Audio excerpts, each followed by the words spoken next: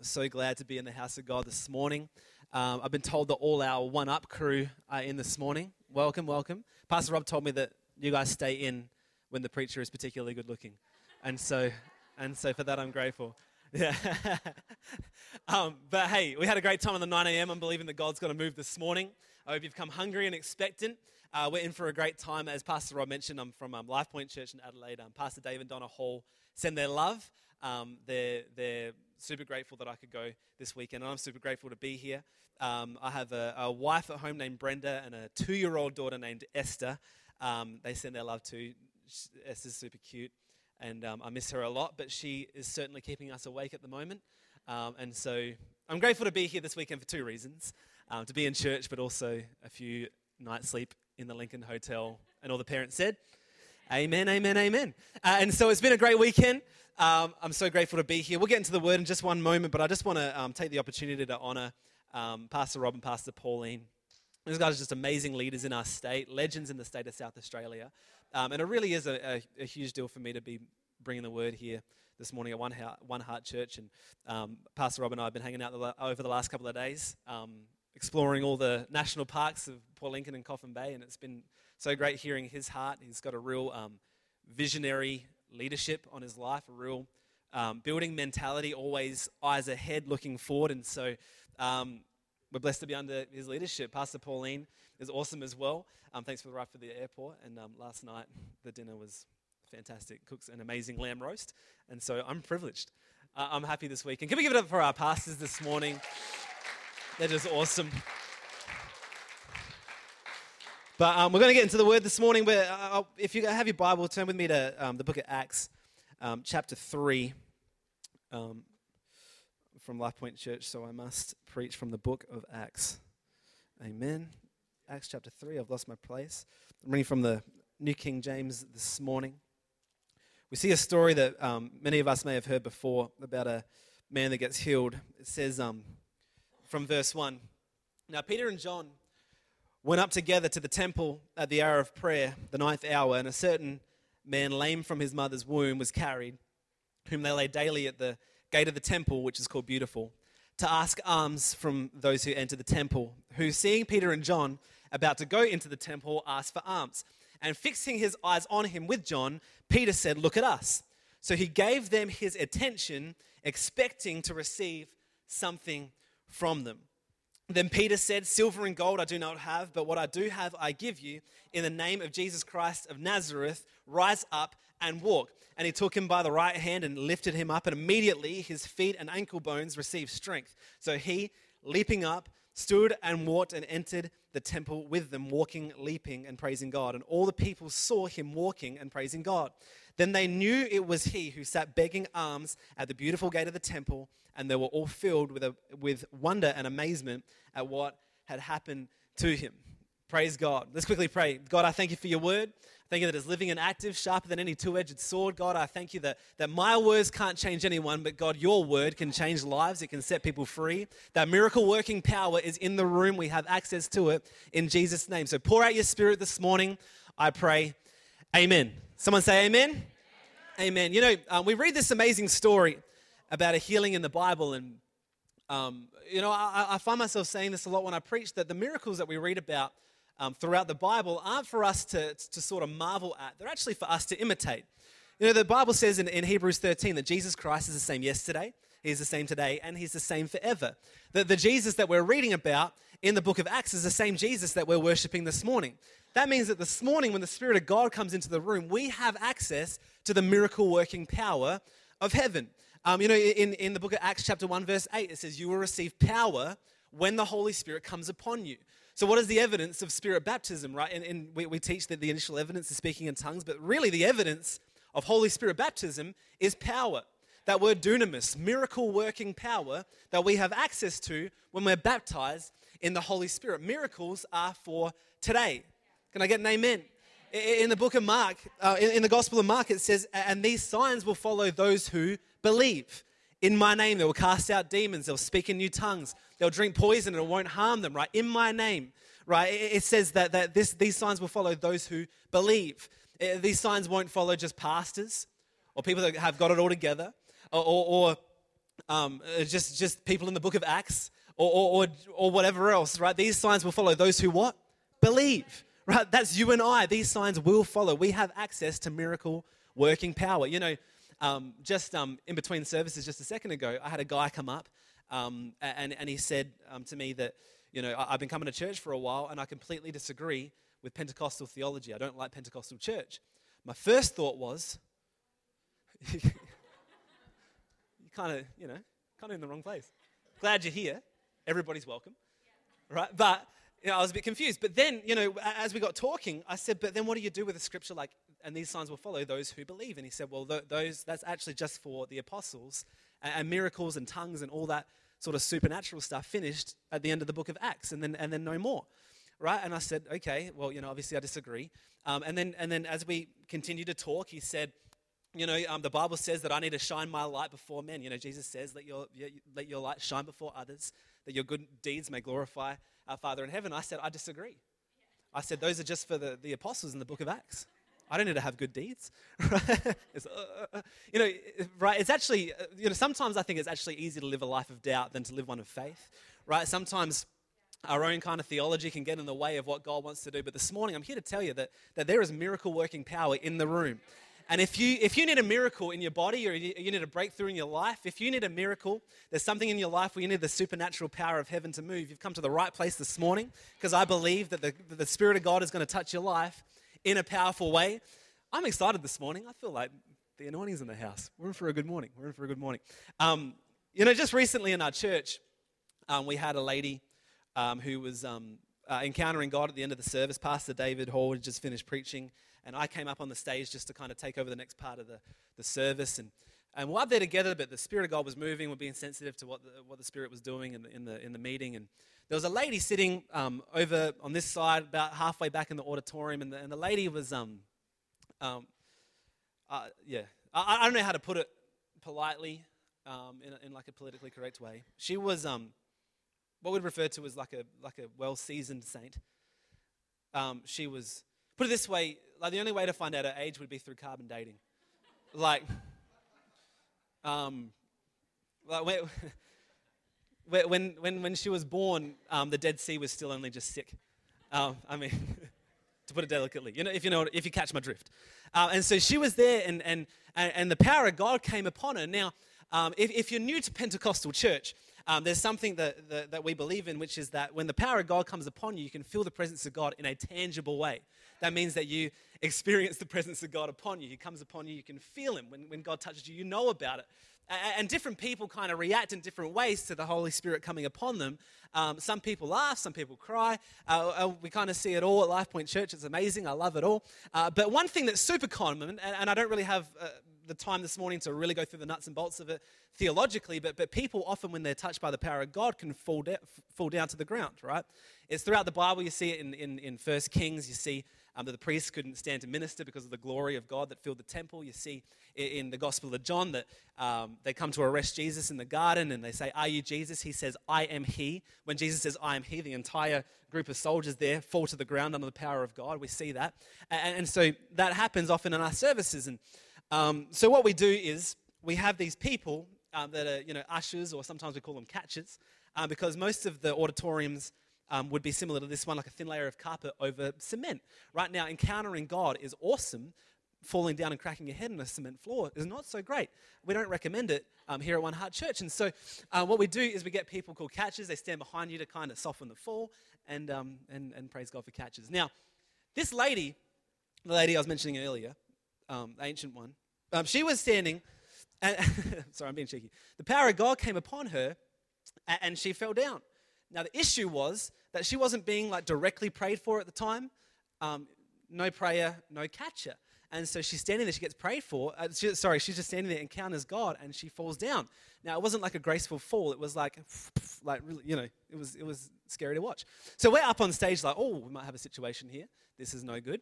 We're kind of letting the meeting flow sort of thing. People haven't really noticed because it's worship, while people are kind of giving medical attention, seeing what's going on. We look over, and they kind of give us the thumbs up that it's all good, it's okay. We're like, phew, relief. We continue on with the service. We finish the service. I find out later, what I didn't know about this lady is that she was actually suffering from severe dementia, right? She went down under the power of God, and when she came back up, her dementia was completely gone. Her dementia was healed in Jesus' name. So I'm here to tell you this morning that miracle working power is still at work today. And if you're anything like me, sometimes you can kind of box the miracle working power of God into particular miracles. Like God he'll heal a bad knee, but dementia, not so much. Diabetes, no. You know what I mean? We take some sort of sicknesses and diseases and we say, no, God doesn't heal those. I'm here to tell you this morning, doesn't matter how small or great your problem is, Jesus is here. What I love about miracles is that you can't argue with a miracle. You know what I mean? You can't. The argument's over. You can argue theology until the cows come home. But when the power of God touches someone and a miracle takes place, you cannot argue with a miracle. I don't have time for more stories. We'll get into this scripture one more time. We just read that story in Acts chapter 3 about the lame man being healed, but I believe there was 3 things that man did that made him a candidate to receive from God. 3 things that he did to attract the miracle power of heaven, and I want to share those with you this morning. The title of my message I should have mentioned earlier is How to Receive a Miracle. How to receive a miracle. So there's 3 things that this man did. Number 1, it sounds like I might be pointing out the obvious this morning with number 1, but he needed a miracle. Point number 1, he needed a miracle. It's impossible to receive a miracle from God if you're saying that you don't need a miracle from God, right? I don't know about you, but I always want to be someone that needs to receive from God. I don't want to be someone who just wants God. I want to be someone who needs God, amen? I believe that God's called me to live a life in the faith lane, right? To live a life of faith. What does that mean? It means that I need to be someone that's constantly looking for miracles, constantly needing God to move in particular areas of my life. For me, if I ever ask myself the question, in what area of my life do I need a miracle? If the answer to that question is I don't need a miracle, that's a good indicator for me that my life's become a little bit too comfortable. Let me ask you a question this morning. In what area of your life do you need God to move? To frame it a different way, in what area of your life is your strength not enough anymore? In what area of your life is your strength not enough? That's an area where you need the power of heaven to move. And so let me encourage you, be people that say, I need a miracle.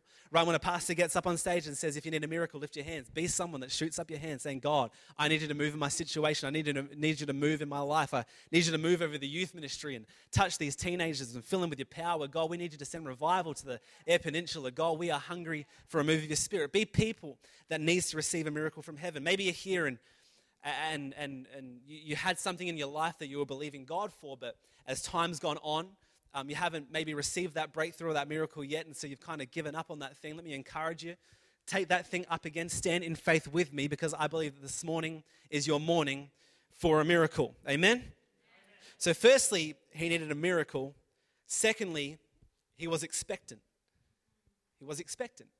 It says there in the scripture that when Peter came, it said he fixed his attention on him, expecting to receive something from him.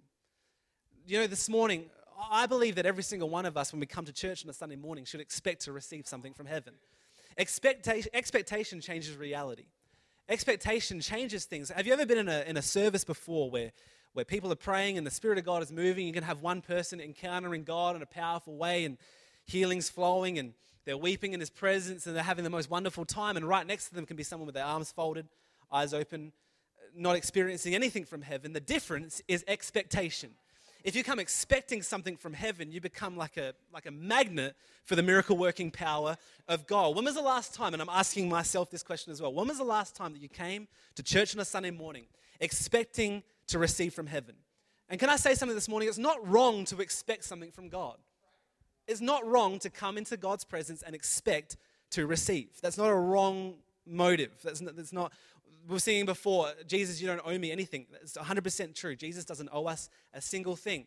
But God actually wants to pour out His blessings upon us. In Ephesians chapter 1, it says, praise be to God our Father who blesses us with every spiritual blessing. When Jesus died upon that cross, He dealt with our sin and He dealt with also our sickness. He removed every curse from us and He's called us to live lives of blessing. There's blessing for you in Jesus' name. And I call this church blessed, blessed, blessed. Right now, I want to do something quick, just different for a second. Why don't we all just lift our hands just for one moment? God, right now, over every family, blessed, blessed, blessed. Right now, in Jesus' name, we come into a covenant of blessing. Blessing, blessing, blessing. God, I thank you that when you died upon that cross, You didn't just deal with our sickness and disease. God, I thank you that you dealt with our sin. I thank you, God, that we're on our way to heaven. Jesus, we recognize that you don't owe us anything, but God, I thank you that you've called us blessed. Every curse is broken in Jesus' name. And God, any curse that anybody is under right now, it's broken right now in Jesus' name. I loose supernatural favor and blessing upon every family in Jesus' name. Over this church, supernatural favor. Over Pastor Rob and Pastor Pauline and their family. Blessed, blessed, blessed. Unexpected favor and blessing upon them in Jesus' name. Can someone say amen? Sorry, I know I'm kind of going against the flow here. I'm kind of moving the end to the middle, but I'm just excited. I feel like the Spirit of God's here, you know? So come expecting something. You know, when my 2-year-old daughter comes up to me and asks me a muesli bar, she says, muesli bar, right? I don't say to her, I don't owe you a muesli bar. Look at this house you get to sleep in. Look at the roof over your head. I provided all of this for you. I don't say that to her. When she asks for a muesli bar, I give her a muesli bar. Why? Because I love it. You know, God has good things for his kids. He actually wants to pour out blessing upon us. We talk about, desiring to encounter God. The reality is that God is the one that's come to this meeting the most expectant. God wants to encounter you more than you want to encounter him. He actually wants to bless you this morning. Come with expectation. Let me encourage you. Shift your heart to a place of expectation this morning, because I do believe that God wants to touch every person, that there's miracle working power in the room this morning. So number 1, he needed a miracle. Number 2, he was expectant. And number 3, he stepped out in faith. He stepped out in faith. I might get the band to join me if that's cool, because I want to pray for some people with the time that I have left. But number 3, he stepped out in faith. Something interesting about this story, you may have heard the story before, but I noticed something for the first time recently, and that is Peter says to the man, silver or gold I do not have, but what I do have I give you in the name of Jesus Christ of Nazareth, rise up and walk. Powerful words, and it's awesome scripture, but you know that the miracle actually didn't take place in that moment. They spoke out those words, and when Peter said that, it laid the foundation for expectation and faith, right? The word was spoken, but the miracle actually hadn't taken place yet. Right? I'll read this in verse 7. Just after Peter says that, it says this, and he took him by the right hand and lifted him up, and immediately his feet and ankle bones received strength. The miracle actually didn't occur when Peter spoke the word. The miracle occurred when the lame man actually stood up onto his feet. That is the moment that the ankle bones received their strength, right? So in other words, this guy, all the ingredients were there for him to receive a miracle, but it took him to actually step out in faith and step into what God had for him. This morning, I believe that the miracle working power of God is here. I believe that whatever it is that you need in your life, God is here, willing and able to do that for you. Right, but sometimes it's going to take us to step out in faith. What does stepping out in faith look like for you this morning? Maybe, as I mentioned earlier, maybe it's that you've believed for something before and you didn't see God come through, and so you're dealing with disappointment. Let me encourage you this morning. God's a good Father. He wants to bless you this morning. Right, why don't you stand in faith again? Maybe a step of faith is to take that thing off the shelf and start believing God again that he's going to move in that area. Maybe for you, it's past mistakes. Maybe whenever it comes to an altar call like this, when we're praying for needs, all you can think about is the things that you've done wrong and your past mistakes, and you feel like it kind of makes you ineligible to receive from God. Can I remind you this morning, Romans chapter 8 says that there's no condemnation for those who are in Christ Jesus. No condemnation. The blood that you were washed in is the same blood that I was washed in, right? We are all as holy as each other, and that is completely all of our sins washed away by the blood of Jesus. There's no more condemnation. There's nothing there anymore that can separate you from God. And so don't let your past mistakes be in your mind this morning. Enter into the presence of God and receive everything that God has to pour out into your life. Maybe for you, I don't think that anyone would admit that they believe this, but maybe for you, when it comes to this sort of thing, you feel like what you're going through is a result of what you did. The thought goes through your mind that I'm just getting what I deserve. I did this, right? Can I remind you this morning that every curse is broken in Jesus' name? When Jesus went to the cross, every curse is broken. Every curse is broken. And that means that you and I all have access to the healing power of heaven, to the miracle working power of heaven. You're not going through what you went through because of your past mistakes. Jesus dealt with that on the cross. What an insult to to Calvary to say to Jesus, no, you can't move in my life because I'm just getting what I deserve. That's the whole point of the cross. We don't get what we deserve. We get heaven. If we're getting what we deserved, you and I would have a pretty terrible future. But friends, can I tell you today that because of what Jesus did, we can step into a life full of blessing, healing, and life in Jesus' name. In Jesus' name.